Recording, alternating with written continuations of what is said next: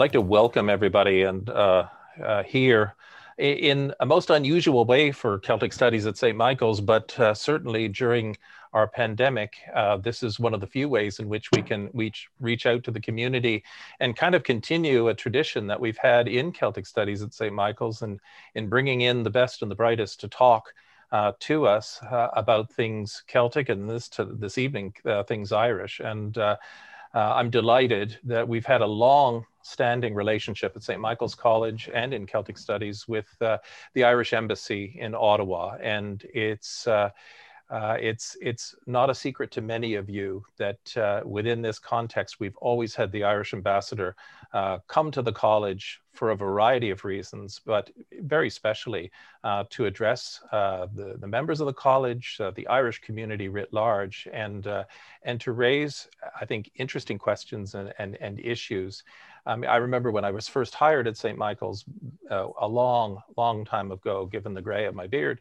I remember Ambassador Hogan at the time, meeting him for the first time, eating with the students in the Canada room. And that was the way in which, Ireland engaged Canada in quite, I thought, a unique way. So we're delighted tonight to have Eamonn McKee here with us in Celtic Studies for the community.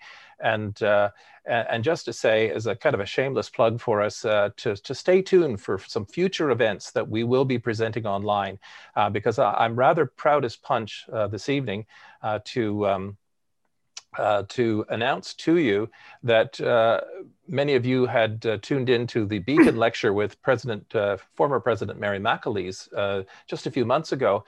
Well, St. Michael's has been awarded the first Canadian Beacon Fellowship, and that's going to be a lecture and a series of 4 workshops that begins on March 30th, featuring Dr. Dara Gannon of Queen's University Belfast, originally a Monaghan lad, who will be talking to our community about the decade of centennials, the 1912 to 1922, and what its significance is to those of us in the Irish diaspora. So stay tuned for that, for details on the 30th of March, and then 4 workshops to go. So there's a shameless plug. And for those of you who don't recognize me in a tie, my name is Mark McGowan. I am the interim principal and vice president of the University of St. Michael's College, and I have the great pleasure of having been seconded for many years to the Celtic Studies program to teach history.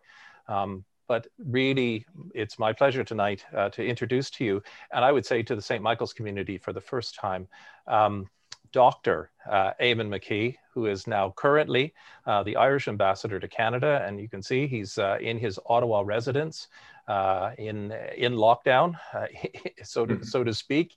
Eamonn comes to us as former ambassador of Ireland to Israel, and prior to that, as Irish ambassador to South Korea.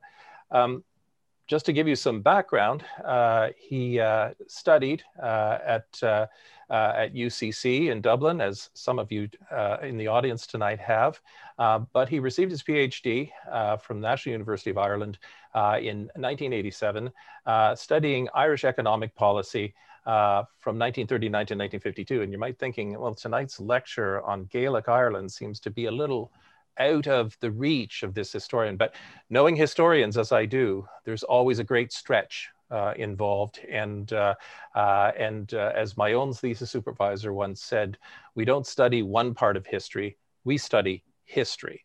And so Eamonn is going to give us a journey tonight. But just before that, just to give you a sense, he joined the Foreign Service in 1986.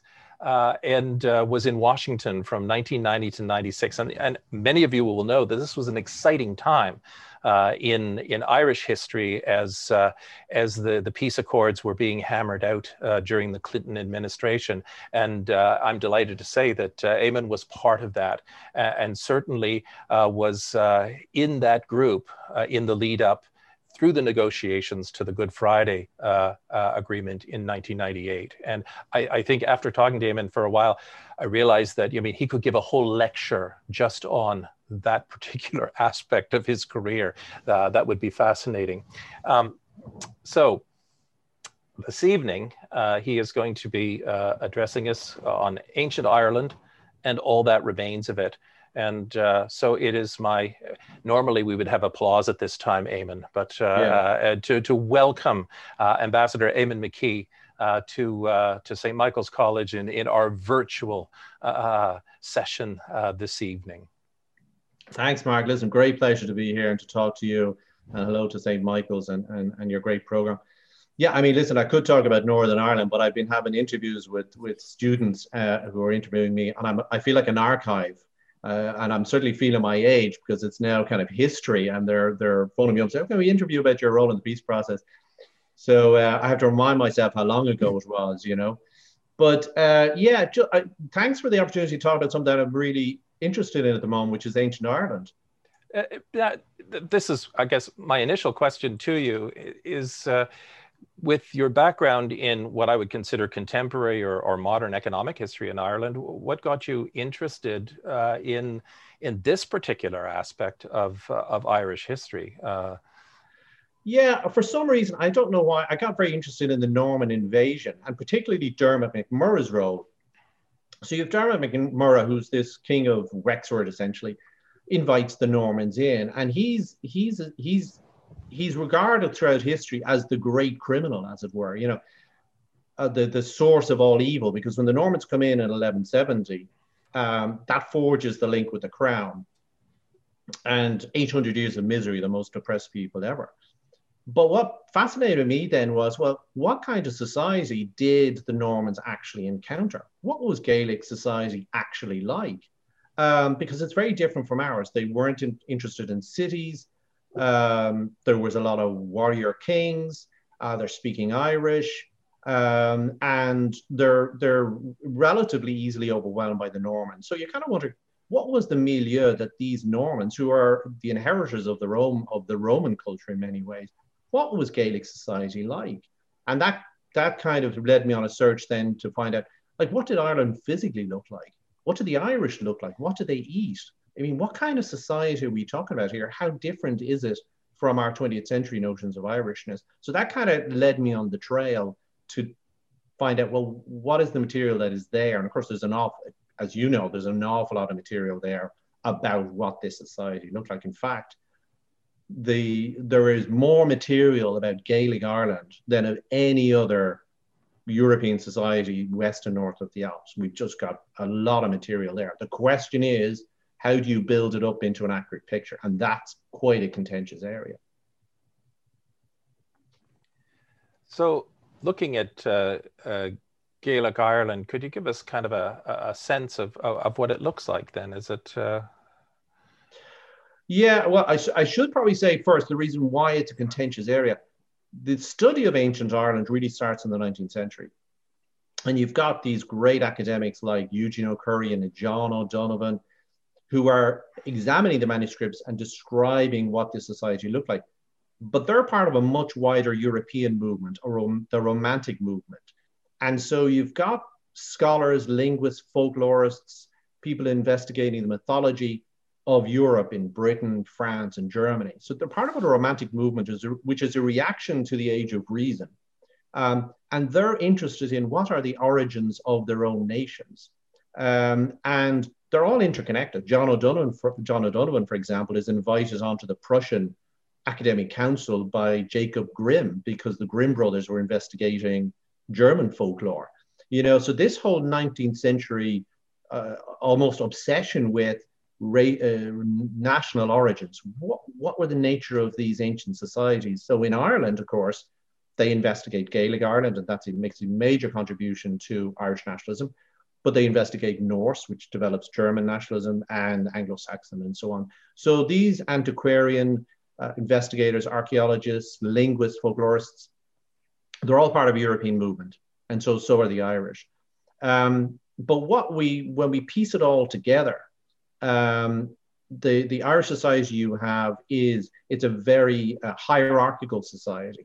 You've got the kings at the top. You have nobles, and to be a noble, you had to own land. Land ownership wasn't very common amongst the population, but you could not be a noble unless you owned land. Beneath them, you had free men, and you would have property, not land, but property, basically cattle. These were the Bo Ara, the kind of what they call the cow chiefs. And then below them, you had a tenant class, Fudirs, Ser Fudir, which is a free tenant, and Dera Fudir, which is a slave tenant, a bonded tenant. Then, of course, you had craftsmen and smiths and carpenters and farmers and beekeepers and everything else. What's really fascinating about Gaelic society is that it's been there for an awful long time.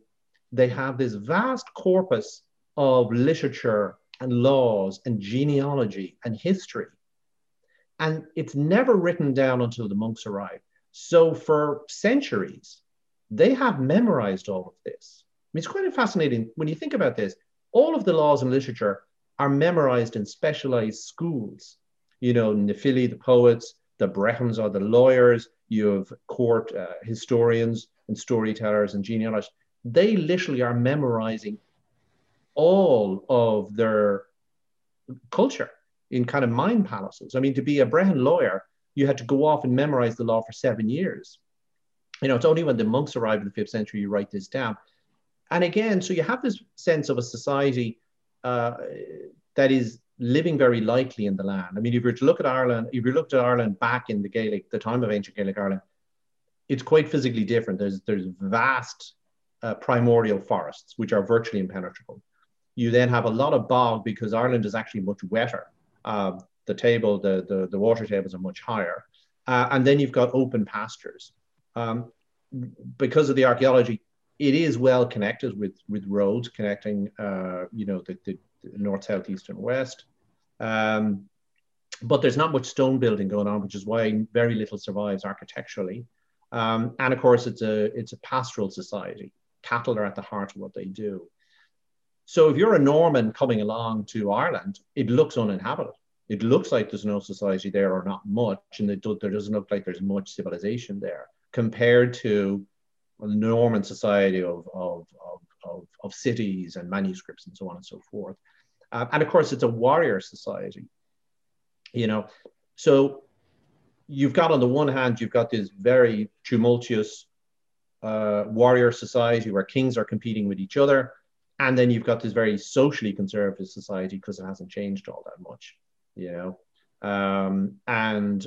But clearly a very resilient society too. One of the things that I'm curious about, and because I'm not a speaker myself, I'm 6 generations Irish Canadian, and but my daughters, through Celtic studies, actually are more Irish speakers than their father is. Where did the Irish language come from? Yeah, I mean, this is, again, Irish is really unusual because we're not quite sure where it comes from. It's clearly a Celtic language. When it comes into Ireland, we don't know. We've got evidence. The only firm evidence of Irish coming into Ireland is in essentially the 1st century AD. Now, there's speculation it could have come in 4000 BC, it could have come in 1000 BC, but the firm evidence is 100 AD. What's really unusual is that it's adopted by the whole population more or less at the same time. There aren't regional dialects. It's incredibly cohesive, and that's a real mystery, you know. But I think it might be worthwhile just for a moment to just back up a little bit to look at, you know, what was the occupation of Ireland very briefly. Because when you read these history books, you often get the Bronze Age, the Iron Age, you know, when are things happening? But in very brief terms, the first humans arrive in Ireland in 8000 BC.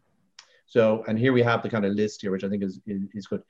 There's no real evidence of a Paleolithic presence in Ireland. You have a Mesolithic, middle Stone Age. So about 8000 BC, the Ice Age has retreated. There's a small group of people around the Basque region that have survived the Ice Age, and they move north into Britain and Ireland. They're hunter-gatherers. So from about 8000 BC, we have probably about 3000 people living in Ireland as hunter-gatherers. They're more or less certainly not speaking Irish. They're speaking something that didn't survive. And then in 4000 BC, we have the great revolution in all of human society. We have the Neolithic. Farming arrives in Ireland in 4000 BC and probably came from Britain. Maybe we've got some influences from Brittany and southern Gaul, southern France. The farmers basically colonize Ireland within 200 years. So it's a very rapid adoption of agriculture. And of course, agriculture is a revolution because it gives you food surpluses and allows non-working leaders and druids and uh, fighters, warriors to live off that food surplus. So 2,500 BC, the Bronze Age begins. This again is a revolution because it's metallurgy. You're bringing in bronze. Horse also arrives too, and the late Bronze Age at about 1,000 BC, we're looking at some kind of a major change. And our great scholars believe that you've got a warrior elite caste that comes in, because obviously with metallurgy and horses, you've got all the ingredients for a warrior culture. Hill forts develop, and the major ritual sites around Ireland, which were pre-existing, are also reused. So this is a complex society of warrior elites, major rituals being involved, hill forts, and you can see how it's qualitatively different from a kind of a farming society. Iron Age the iron is introduced in 600 BC. Now, up until more recent times, there was always this view that the Iron Age is an invasion by warriors with iron swords. They're stronger than bronze swords, and that this was a major change. In fact, bronze and iron go side by side for many hundreds of years. There's not a great break there. What's really significant is La Tène, which is the Celtic design motifs from Europe, around Switzerland and Central Europe. They come to Ireland about 200 BC. So I think what we're looking at here is probably a Celtic warrior elite society establishing itself in Ireland. Now, most people are, your program is called the Celtic Studies Program, because most people would regard themselves as Celts. But actually, there's no evidence of a major change in population around this time. What you're looking at is probably a small warrior elite of Celts coming into Ireland and establishing themselves at the top of society, speaking Irish, and the rest of the population adopt that language pretty quickly. And this is in the 2nd century BC. And that's why you have that uniformity of the Irish language at this time. Now, a sudden change in language by society is not unprecedented. I mean, we have the same thing with famine Ireland, when Irish is dropped and English is adopted. So we have a pretty cohesive society by the 2nd century BC. It's Celtic, it's warrior elite, it's based on the Brehon laws, and it's from this period that we probably date the great mythological stories like the Táin, the Cattle Raid of Cooley, and so on. And this is a society that loves music, it loves storytelling, and critically, one of the major, and this is why I put it down here, Caesar invades Britain in 55, 54 BC, and the Romans never came to Ireland. And I think we have to look at that as a major divergence between Ireland and Britain, because the Romans, and this is quite surprising when you think about it, the Romans are there from 55 BC to about 410. Rome is in Britain for almost 500 years, leaving a major impact. And the most significant impact of the Romans in Britain is that they create a centralized society. They establish cities like London, Chester, Bristol. They put in roads, markets, bureaucracy, the baths, the fortifications, and they centralize society. Because the Romans never come to Ireland, Irish Gaelic society remains effectively decentralized. And they're immune from that influence of the Romans. And so, yeah, sometimes I was thinking the other day, is that why Britain ended up with an empire and we ended up with a diaspora? Was that where we kind of parted ways? Anyway, to fast forward, we have evidence of the Irish language. Rome pulls out of Britain. St. Patrick comes in 432. This is the introduction of Christianity, critically the introduction of writing. So the monks, the Irish monks, then write down all of this corpus of Gaelic, the Brehon laws and the mythological stories, the genealogies and histories and so on. Vikings attack Ireland. But what the Vikings bring for the first time ever are cities. All of our, Dublin, Wexford, Waterford, Limerick, Cork, are Viking. The Irish have no interest in cities. Gaelic society is a fundamentally rural society. They were happy to leave the, the Vikings in the cities. So when, for example, at the Battle of Clontarf in 1014, Brian Boru defeats the Danes, they don't take over Dublin. They leave those again to the Vikings at the Battle of Clontarf, and then, of course, 1169, the Normans come. And finally, just on this, the Normans are really interesting because when the Normans are taking Dublin from the Vikings, the Normans themselves were originally Vikings who settled in France and become Romanized. So in a way, you have this very strange, this battle between the Vikings of Dublin in 1170 and the Normans is actually a battle between two iterations of Vikings. You know, Vikings in Ireland that are in many ways are old fashioned, and then these new versions of Vikings, the Normans, you know. So that's a very quick run through of the different phases because it can get a bit confusing as to what's significant and what isn't, you know. So, Eamonn, one of the things that strikes me in this list and given the topic tonight is, you know, what survives from Gaelic Ireland. I'm going to go back to language again, and Yeah. I'm going to say, and probably a loaded question, and I hope people don't hate me for it, but will Irish be spoken in another 100 years? Yes. I think absolutely. I mean, the thing about the Irish language is, you know, the language is the soul of a nation, and we've had our ups and downs. And of course, the Irish, you know, Irish was spoken widely up until the Great Famine. It's the famine that causes the real retreat of famine. I mean, when I've looked at, for example, with my great grandparents, they speak Irish and English, but after the famine, their children just speak English. But Irish has been really important. It went through one revival in the 19th century. It became a really important part of our nationalism.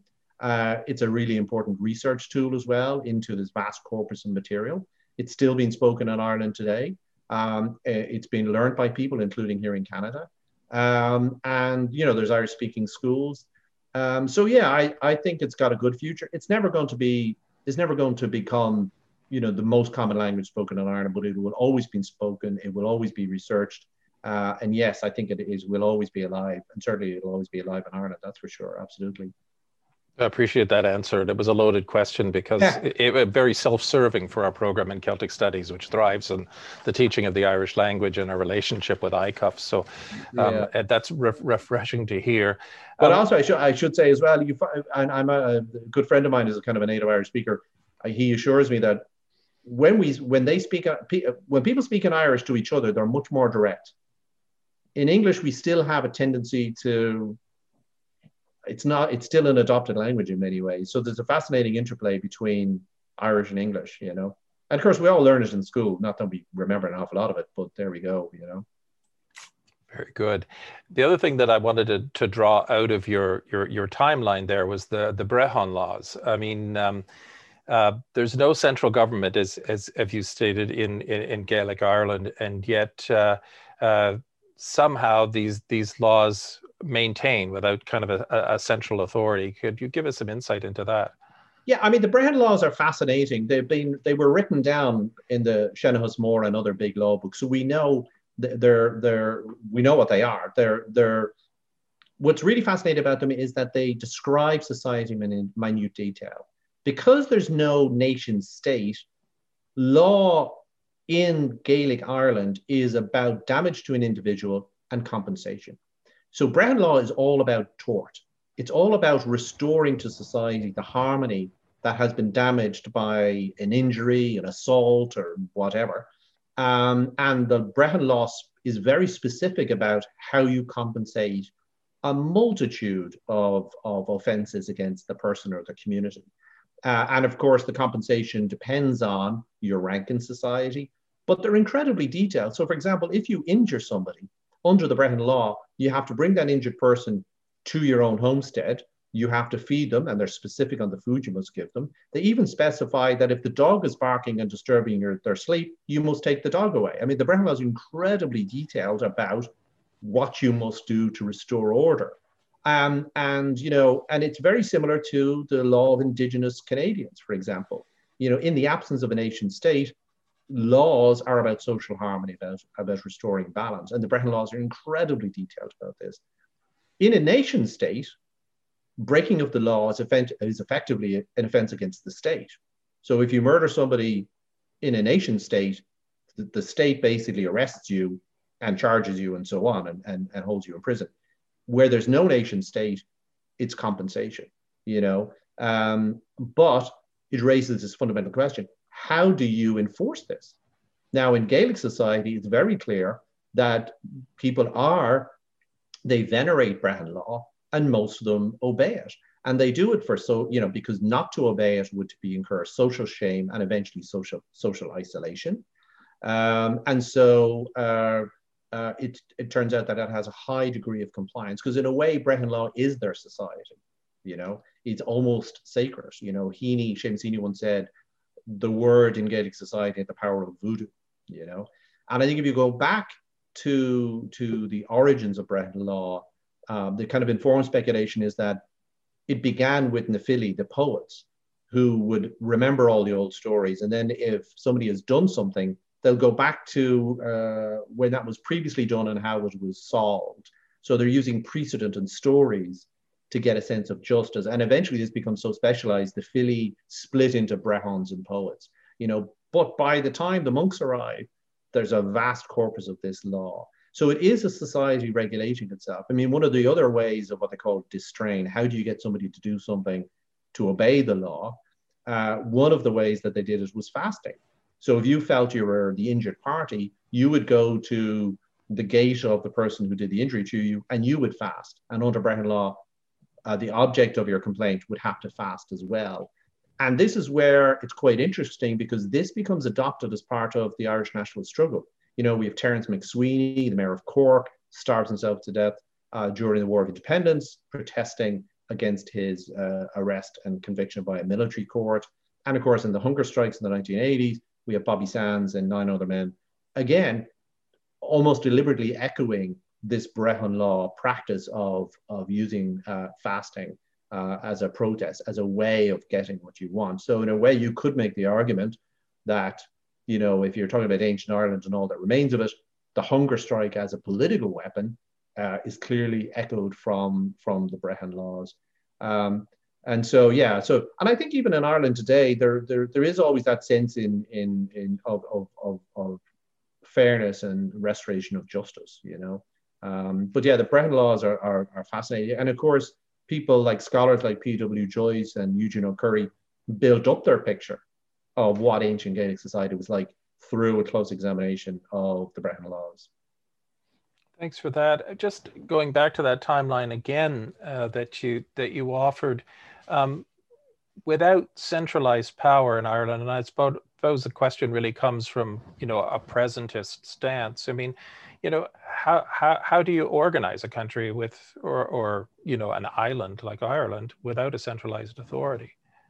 Yeah, I mean, you see, this is where, you know, we have our own modern notions, which we don't even think about. For us, it's automatic to think about government and taxes and county councils and all of that. In Gaelic society, they're not organized like that. We do know that obviously they're organized around what were probably 5 provinces, with Meath in the middle. But real power is in the provinces. It's in the provincial kings. So the provincial king sits on top of a hierarchy of other kings. You know, the Tua is the tribal territory and people. It's kind of a combined term. Every Tua would have a king, more or less. And those kings would swear loyalty to kings above them in groups of Tuas, and then eventually to the provincial kings. So it is a hierarchical system in that sense. You swear loyalty, and loyalty means that you obviously are paying your king, you know, cattle and honey and beer and whatever else, but you're also obliged for military service as well. So in a way, that makes Ireland difficult to conquer because there's no center. You know, it becomes very resilient. And so when the Normans come in, they can take chunks of Ireland, but Gaelic society is flexible because it doesn't have that center. You know, the Normans, when they come in 1066, they take over London and they could rapidly get control of the whole country. Again, that's that kind of Norman influence. So yeah, it's a very loose sense of government, but it is all about human relationships. Like, for example, the last High King of Ireland, Rory O'Connor, when he becomes High King, he gives 4,000 head of cattle to the Danes of Dublin. as a kind of, because it's a reciprocal relationship to bind them in loyalty to him, you know. So yes, it's a very loose form of society. But you would, you know, if you betrayed your king, God help you, you know, he would come after you, and so on. Yeah. I mean, on that other point, kingship is very chaotic because primogeniture is not the rule at all. To become a king, you can be chosen from within a royal family, the Derb Finna and the Taoiseach, as they called them. This meant that, therefore, there was competition for kingship when one king passed away amongst his sons or nephews, usually within that circle, claimed from a grandfather. But it also meant that it got quite nasty because, you know, brothers against brothers. And one of the means of ensuring that your brother couldn't be king was to blind him. So you didn't have the opprobrium of murder, but you couldn't be a king if you were maimed or blinded. So it's a pretty, succession in Gaelic Ireland is it's a pretty savage business, you know. Well, let's kind of shift gears then from the pretty savage business to, well, what some could consider a savage business too, is the economy, which is Yeah. just to get a sense of the economy of Gaelic Ireland, and perhaps the importance of land, because I know land is one of those, you know, resonant themes throughout Irish history. Can you give us some insight into that? Yeah, I think I had a quote there from Rousseau, which is a fascinating quote because what he says is, you know, the first person who, having enclosed a plot of land, took it into his head to say, "This is mine," and found people simple enough to believe him, was the true founder of civil society. What crimes, wars, murders, miseries, and horrors would the human race have been spared had someone pulled up the stakes or filled in the ditch and cried out to his fellow men, "Do not listen to this impostor. You are lost if you forget that the fruits of the earth belong to all and the earth to no one." And I love that quote because our notion of land ownership is actually pretty bizarre. You know, it's basically saying we own this land. Now, we can't put it in our pocket or bank account, but we're saying we actually own a piece of the earth, which is a really odd concept when you actually think about it. And in Gaelic Ireland, and indeed in Indigenous Canada, they had a completely different view of the land. The land was within the Tua, within their area, their tribal land, and it is what sustained them. So their personal ownership, as I said, was pretty limited to the noble class. You could grant some mensal land to support the king, and eventually monasteries get land. But the Irish view of land is that it belongs to the community of the Tua. And when the father dies, it's divided equally between the sons, what became known as Gavelkind. But you cannot alienate land from the tribe. And when the Normans come in, of course, they're coming in with a view of land that is much closer to ours. Now, they win land by what they call sword land, and ultimately they cede that territory to the king who grants it back to them. But basically, it is about ownership of the land. So from the time of the Normans onwards, up until the Tudor conquest in the 16th century, you have two systems of land ownership. You have the Gaelic society, Brehon way of owning land, and you've got the Norman way of owning land, you know. And again, this is very typical in terms of empires.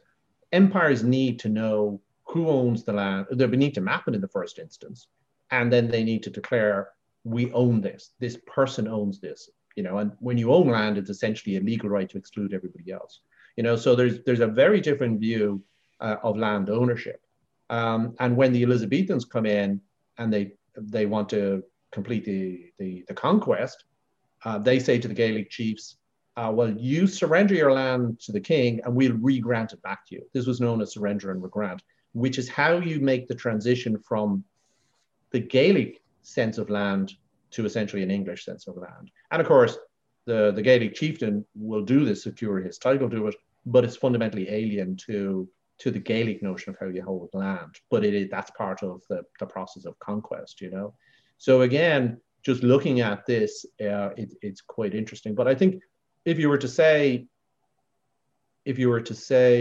you know, ancient Ireland, all that remains of it, in terms of land, that question of land ownership is absolutely critical throughout Irish history because of imperial exploitation and conquest. you know. And as J.C. Beckett, the great Irish historian, said, the two big themes of Irish history are religion and land. That's what it's all about. And in fact, we only really solved the land question at the beginning of the 19th century with the Wyndham Land Acts, when eventually the Catholics get the land back, you know.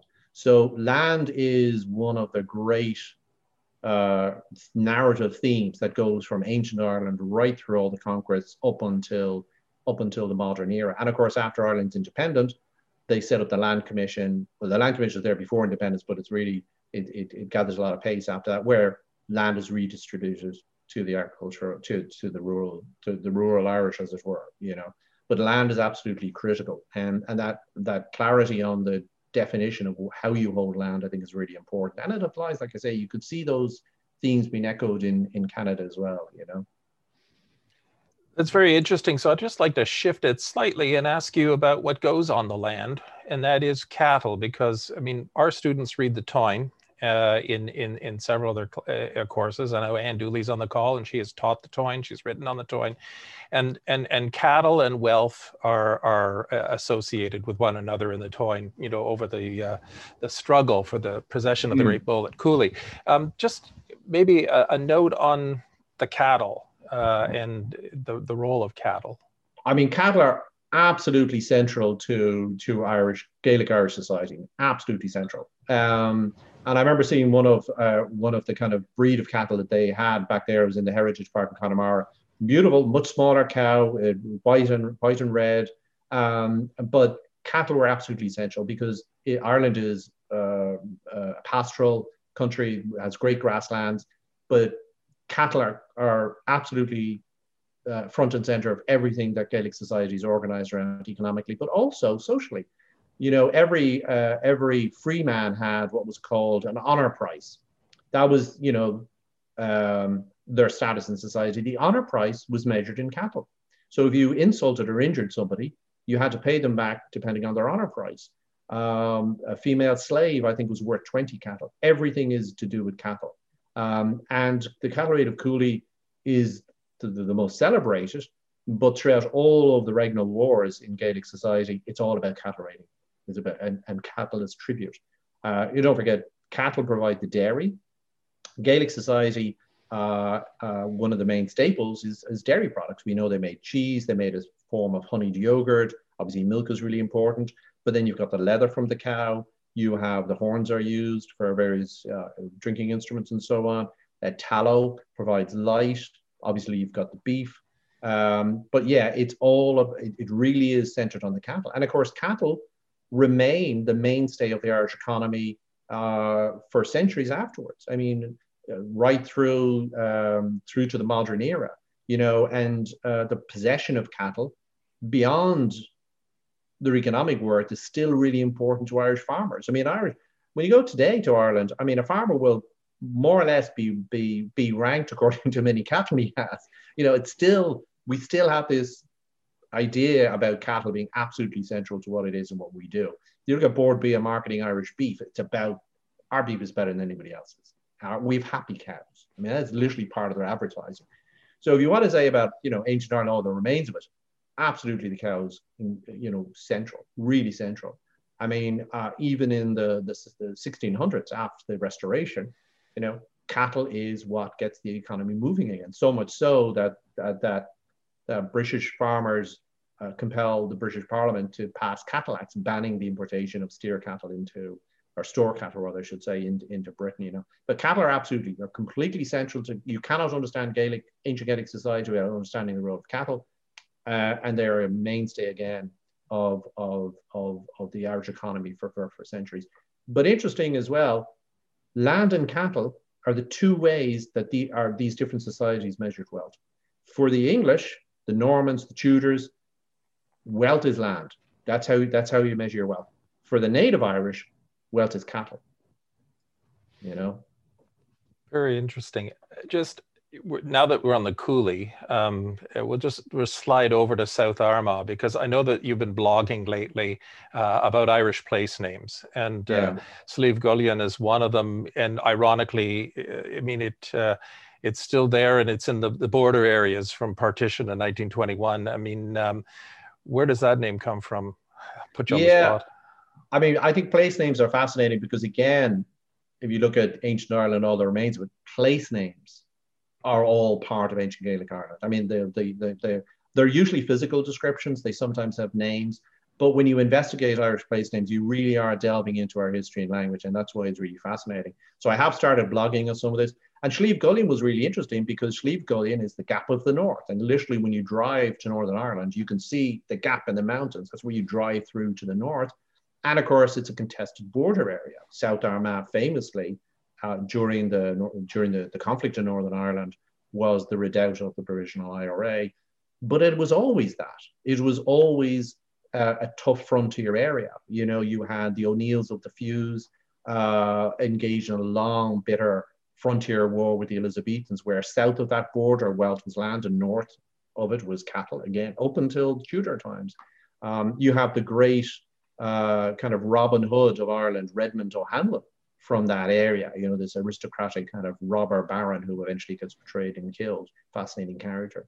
So when I began to look into just take Slieve Gullion, it turns out we're not quite sure what it means, even though it's absolutely central to the Táin. This is where the Táin happens. We don't know what it means. I mean, it could mean Cullen's Hill. Slieve is easy. Slieve is a hillside, a mountainside. It could mean Cullen's Hill, which is, Cullen was the great mythological smithy. His forge was supposed to be on Slieve Gullion. And it's Cuchulainn who kills his watchdog, and therefore has to become his hound. That's how Cuchulainn gets his name. He's the hound of Cullen. So it could be Cullen's Mountain. It could be, there's two words, Cullen, Quillan, which could mean a sharp slope or a holly bush. But just unraveling that mystery is fascinating because every place name in Ireland, you can unpick it with certain key words and figure out what the history is and how people have responded to that landscape. So for anybody interested in Ireland, or even just thinking about traveling to Ireland after COVID, think about your place names, you know, because it really is a fascinating study. And there are some good books out there on how to decode the place names, you know, yeah. And South Armagh, well, my grandparents came, my grandfather on my father's side came from South Armagh, so I can have a bit of an affinity for that area. So that, you know, and of course, it's such a great area, but I think it was undeveloped as a tourist area because of 30 years of conflict. I mean, that's where the border was, you know, that's where the South Armagh IRA was, you know. But the Ring of Gullion is a fantastic website for people who are interested in that area, you know. Now the audience knows that my questions are rigged because now we're fading into Irish tourism. Yeah. So I mean, well, I have to give you were shameless in plugging, so I have to plug. Yeah. I have to plug Ireland when I get the chance. Yes. Well, I'm going to give you another chance to do it because our time is drawing. But you know, one of the famous things about Ireland is the whiskey and the beer, and they have a fairly long lineage, and I'm sure that you might have something to say about that.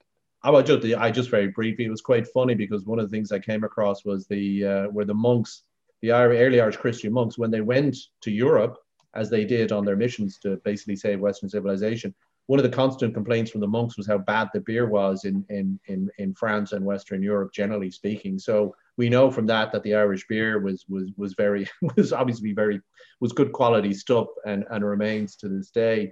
I mean, it was regarded as so good that actually the British banned the importation of hops into Ireland to suppress the production of beer. And that ban was only lifted by the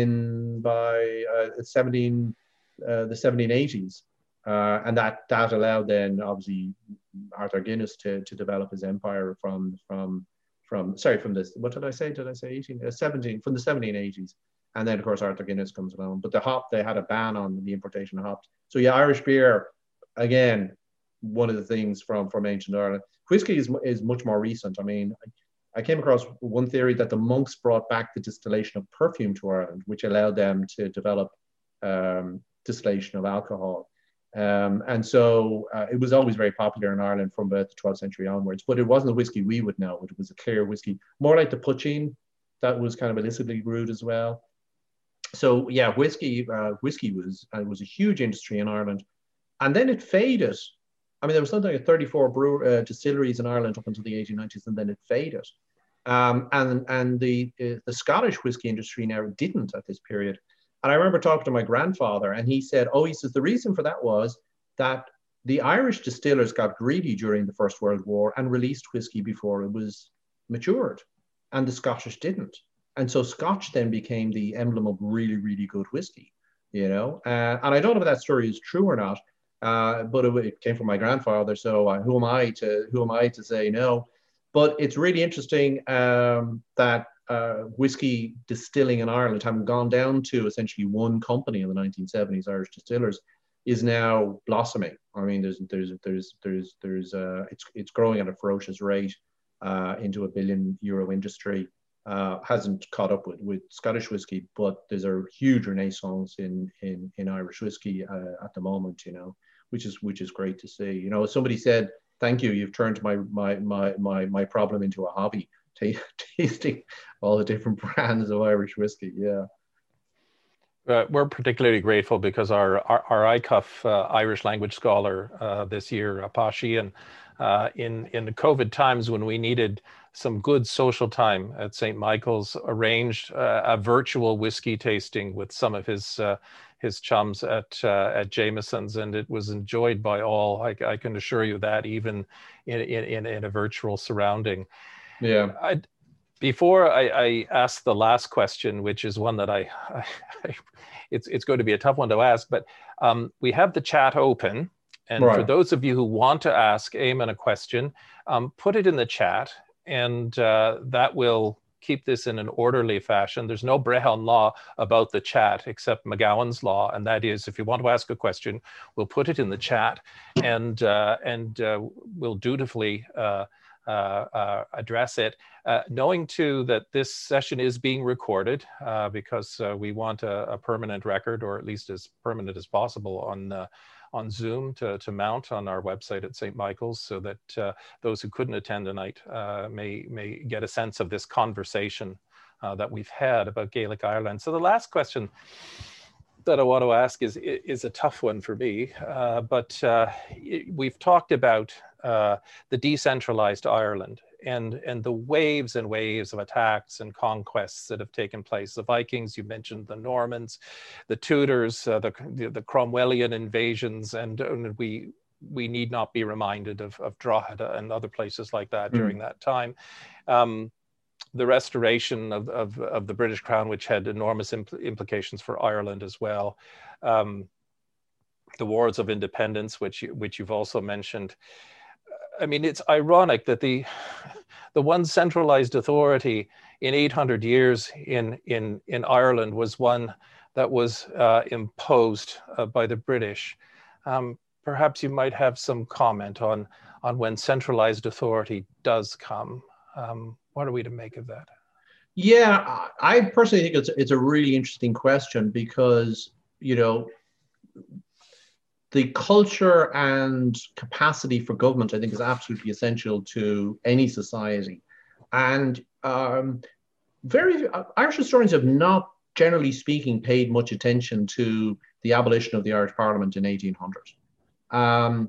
So this is a really, really important, because throughout that tumultuous period, there was always a parliament. Now, it was suspended here and there, but basically from the end of the 13th century, you have a council of essentially Norman lords that becomes the parliament. And by the mid 18th century, by the 1700s, you have a House of Commons, you have a House of Lords. It is the beating heart of Dublin. The wars are over. There's economic prosperity. Now, the members of the parliament are all Protestant. This is the Protestant ascendancy that has essentially won Ireland after the wars of conquest and particularly the wars of religion in the 17th century. But Ireland is beginning to get on its feet, and the Protestant nation is kind of discovering itself in a way. And throughout this period, even from the Norman period onwards, you know, Ireland was a separate kingdom. And whoever was running it, whether they were Normans or New English or the Anglo-Irish ascendancy, always struggled to defend Ireland's interest against London. So they would look for economic concessions.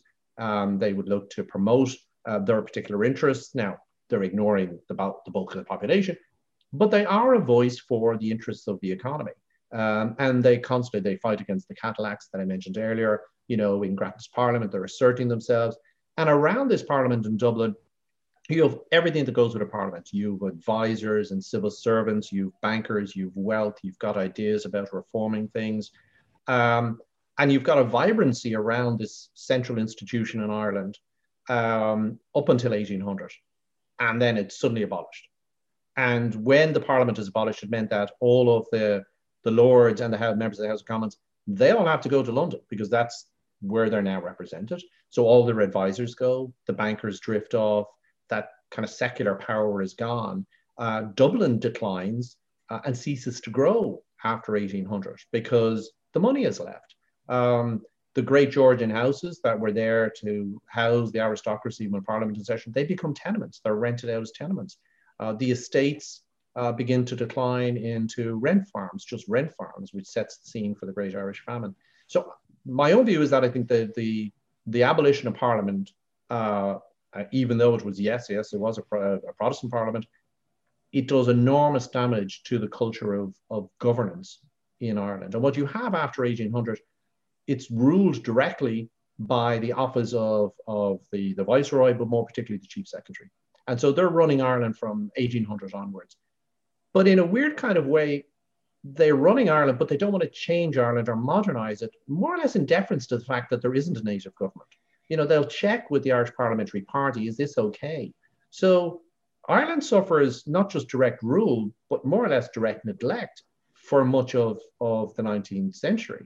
So by the time you have independence in 1922, when the Irish government takes over, or the Irish people take over, there's not actually much government there.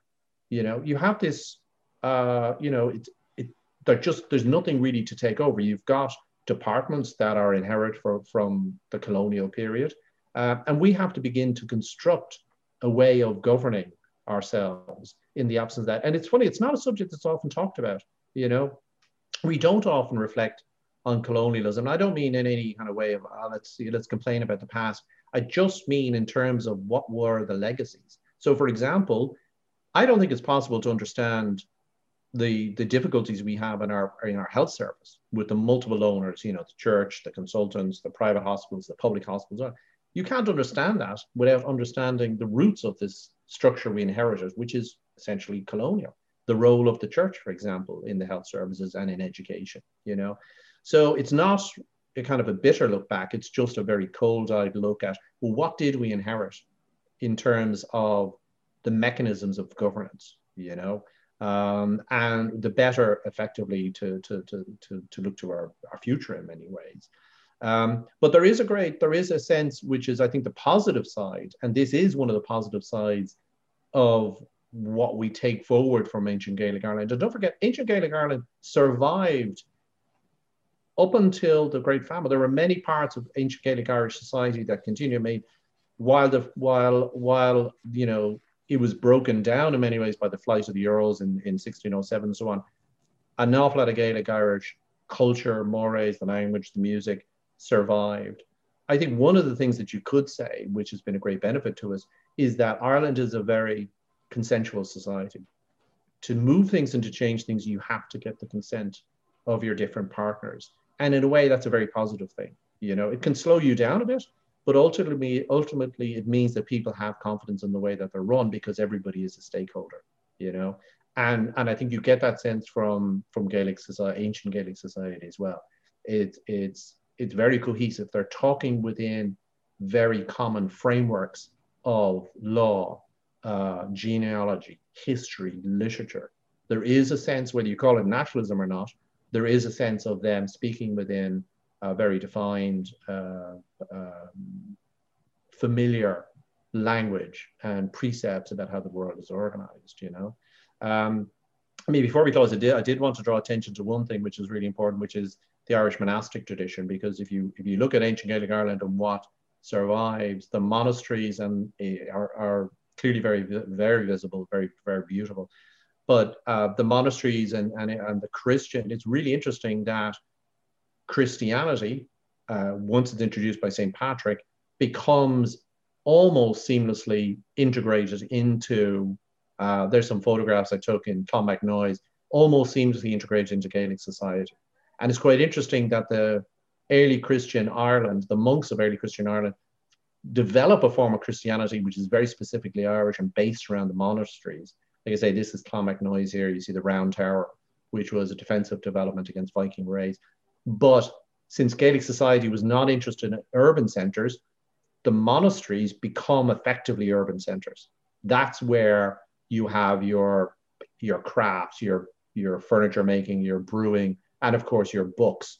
And in those days, like the Book of Kells would have been in a satchel hanging on a wall. They didn't have books on shelves. They literally had a wall lined with satchels and have their books there.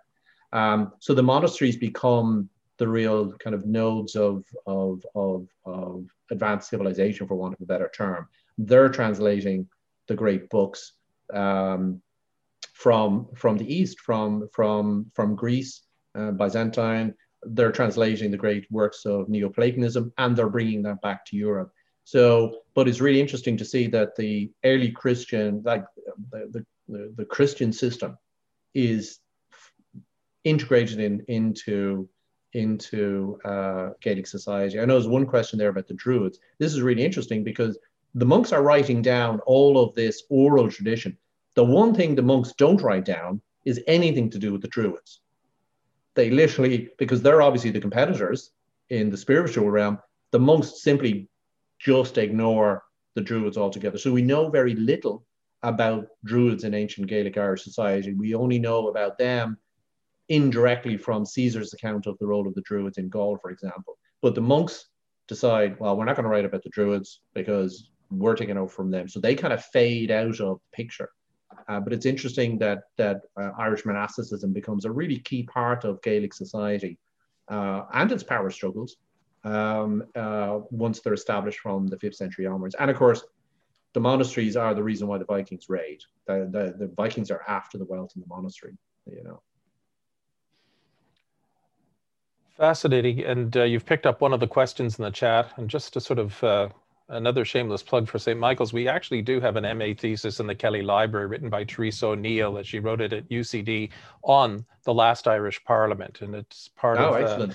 Yes, it's part of the Patrick O'Neill collection. He was one of the first nationalist MPs for Stormont in the 1920s. And right. We have his papers, but his daughter actually wrote on that parliament. So whenever you're in Toronto, Eamonn, I will personally take you to the Kelly and we'll take a look at that thesis. Because don't forget as well, I think the foundation stone for the Irish Parliament was laid in 1726 or so. But the Irish Parliament at College Green was the first purpose-built bicameral parliament in Europe. I mean, it was an amazing building. And when the British bribed the Irish Parliament to vote itself out of existence, and it would only have happened against the threat of a Napoleonic invasion in the French Revolution, when they did that, they literally tore up all the benches out of the building to make sure it could never be used again and handed it over to the Bank of Ireland, you know. So, yeah, it's certainly, I don't want to get too... well, let me say, the idea that empire spreads democracy in Ireland wasn't the case, you know. We have a question in the chat from Ryan Hennessy. He's one of our students at St. Mike's. He says, can one consider Rome coming to Ireland indirectly through the introduction of Christianity? Oh, yeah, I think that's a very fair point. I mean, Christianity and the monks are the survival of the Roman Empire. When you have the Carolingian Renaissance under Charlemagne, for example, these are warrior kings, often illiterate, but the bureaucracy of the Carolingian kingdoms is provided by churchmen. Churchmen are the only ones who can read and write. They use Latin, therefore Latin becomes the language of government. And absolutely, the Christian church is in Western Europe. There's in many ways the survival of the Roman Empire. So I think you're absolutely right. I think where it differs is that when St. Patrick comes in, you know, he's a pretty tough character. His Latin isn't great. We know his vocabulary wasn't particularly sophisticated. He travels around Ireland with an entourage of Irish nobles, and that's part of the key to the success of his mission. But when St. Patrick comes in, he envisages a diocesan structure, which is very much what Rome wanted. But that's not what happens. What happens is that the Christian presence in Ireland adapts to Irish society and adapts a monastic structure. Asceticism, the famous ascetic monks, is a very strong tradition in Ireland. That's why St. Brendan headed off in the boat across the Atlantic and may have got to Canada. That's why the monks went to Skelligs. Asceticism is a great tradition, and the monasteries become the nub. So in a way, you have two systems in Ireland. You have a monastic system, and you've got a very limited diocesan system, where very often the bishops are actually abbots in the local monasteries. So the answer is yes. Clearly, Christianity is a reflection of Rome, but it's adapted to Irish circumstances. And there's a slow revolution where the monasteries eventually fade away. And of course, Henry VIII abolishes them and takes their wealth eventually. But you do end up with a diocesan system headed by bishops in the Roman model, eventually established in Ireland. But yes, I think ultimately the answer is yes, but adapted to local Gaelic society. And of course, the leadership, the abbots, are often inherited roles, and they're often members of the local Gaelic aristocracy. And this becomes one of the indictments of the church in Ireland by Rome, that they're involved in simony and passing on and having concubines and all that kind of stuff. Yeah. There's a question from Pat Marshall here, Eamonn. It's, can you say a few words about women under the Brehon law?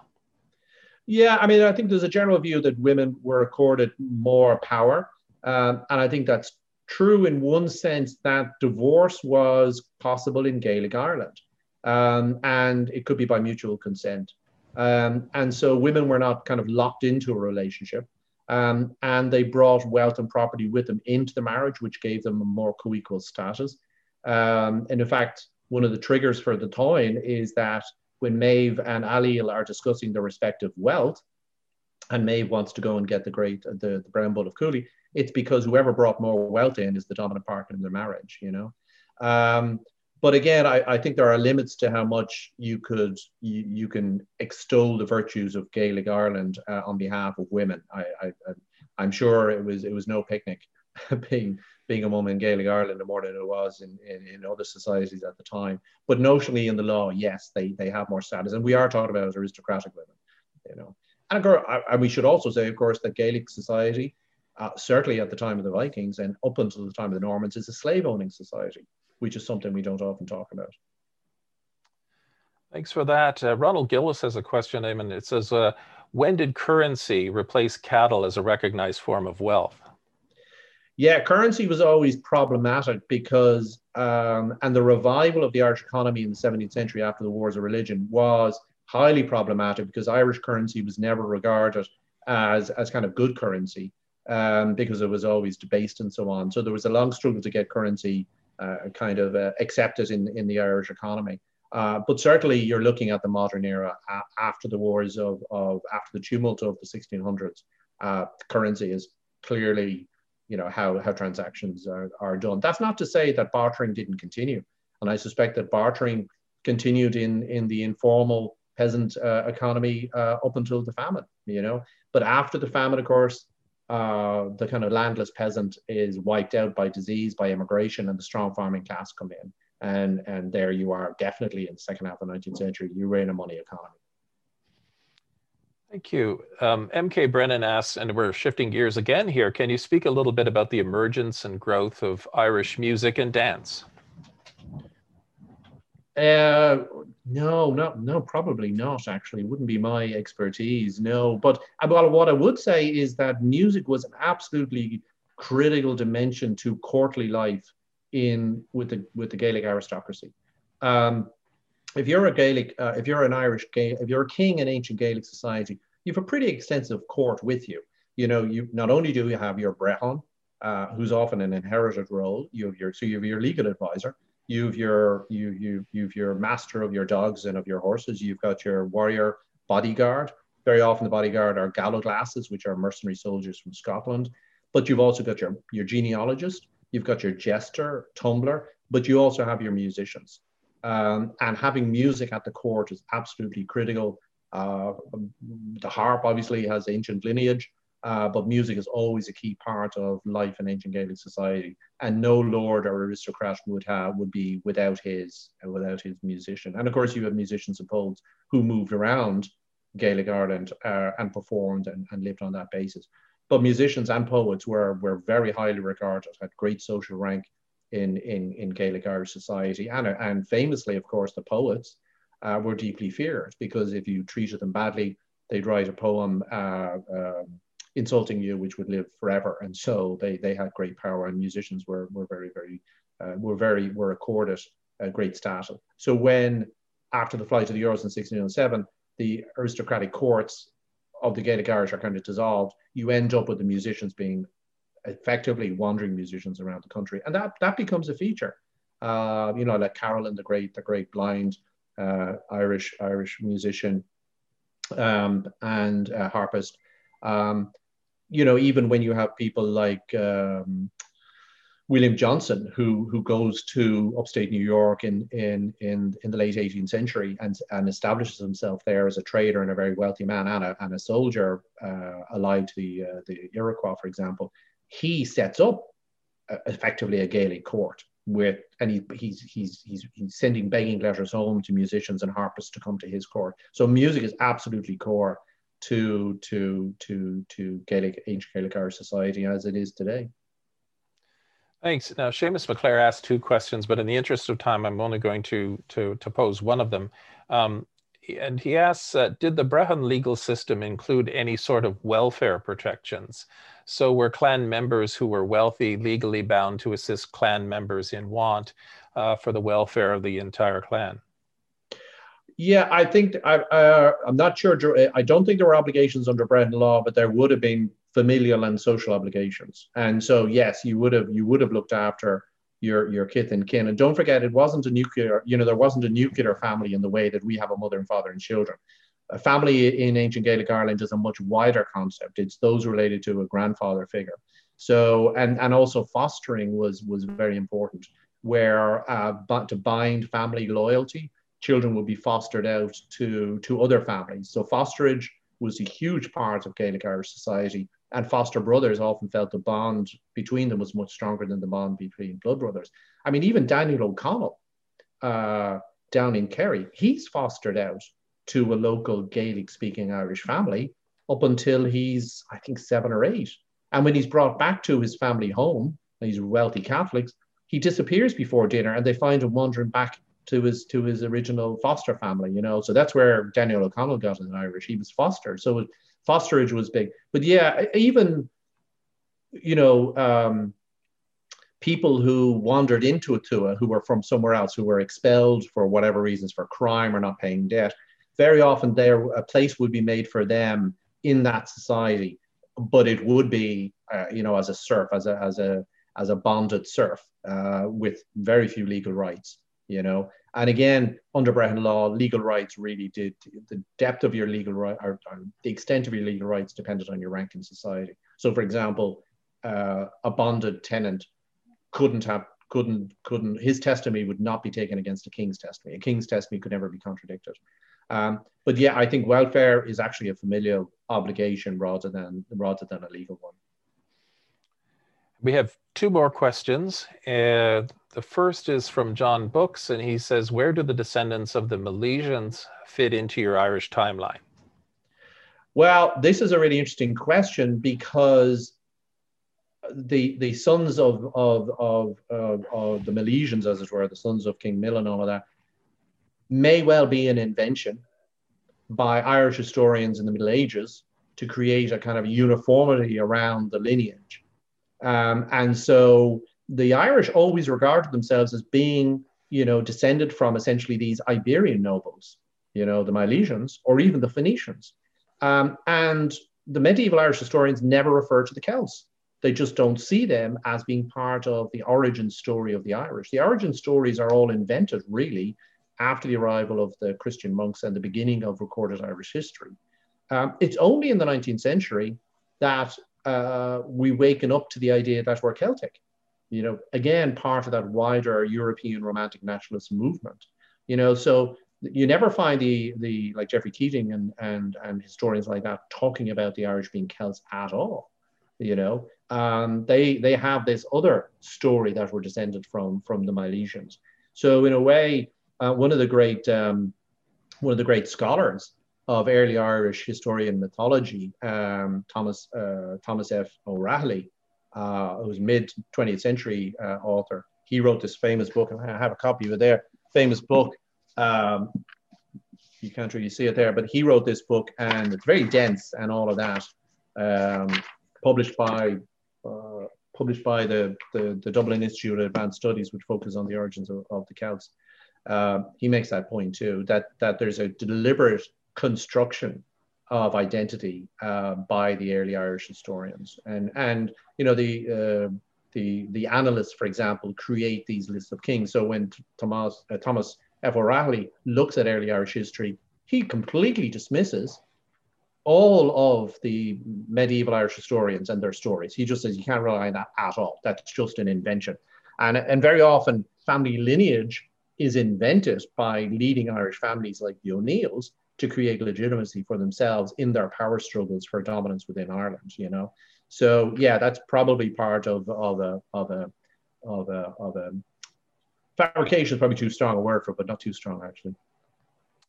Thank you. And now the last question, and it's from Catherine Loughlin, and she asks, how was the oath of allegiance or supremacy administered? Oh, well, oath, yeah, well, I mean, you're in a very tricky area here. I mean, listen, for English people, all oaths were administered basically on the Bible. You would swear in front of a senior official your loyalty to a monarch. Very often, I think, even in Elizabethan times, by your fealty to a king was established by putting your hands together within the hands of the king, for example. But when you're talking about the 16th, 17th century, you're talking about swearing mighty oaths and so on to the various acts. In Ireland, in ancient Gaelic Ireland, actually, they used relics to confirm oaths. So if you were swearing an oath to your king, or an oath in an alliance, or for a peace treaty or whatever, the local bishop would come along in all his finery with all his retinue, and he would bring the relic of a saint to the oath taking to confirm the oath, as it were, because of course a relic is regarded as a direct connection to the saint up in heaven, and that's a transmission of grace. So the Gaelic Irish would certainly use relics for oath taking, while the English would use the Bible, and of course the English Protestants by the 17th century, the New English, the Tudors, would regard relics as just superstitious nonsense and so on. So yeah, again, there's a deep cultural difference there, and of course the nature of the oath of supremacy, for example, that's a really difficult one for the Catholic Irish. Now the Catholic Irish are divided in two. There's the Catholic peasant Irish, as it were, Gaelic Irish, but then there's the Catholics who are the descendants of the Normans, and they become known as the Old English. And they stay Catholic throughout the wars of conquest and the wars of religion. They become known as the recusants. And ultimately, they do lose out. I mean, before the wars of religion in the 1700s, they own about 3/5 of Ireland. Afterwards, they only own 1/5. There's a massive transfer of land ownership in the 1600s, thanks to the wars of religion and the conquests of the New English and the Tudors in the Restoration. And that's what the Anglo-Irish ascendancy bases their wealth on thereafter, Well, thank you very much, Eamonn. I mean, normally, had we been in non-pandemic times, we would conclude now, and there would be a scrum of the listeners among you, and then the Celtic Studies folk would usher you out to a nice dinner with friends and convivial conversation, and maybe some of that whiskey. Well, you owe me that then. Yes. So we owe you that for sure, but we owe you a great debt of gratitude for meeting with us this evening.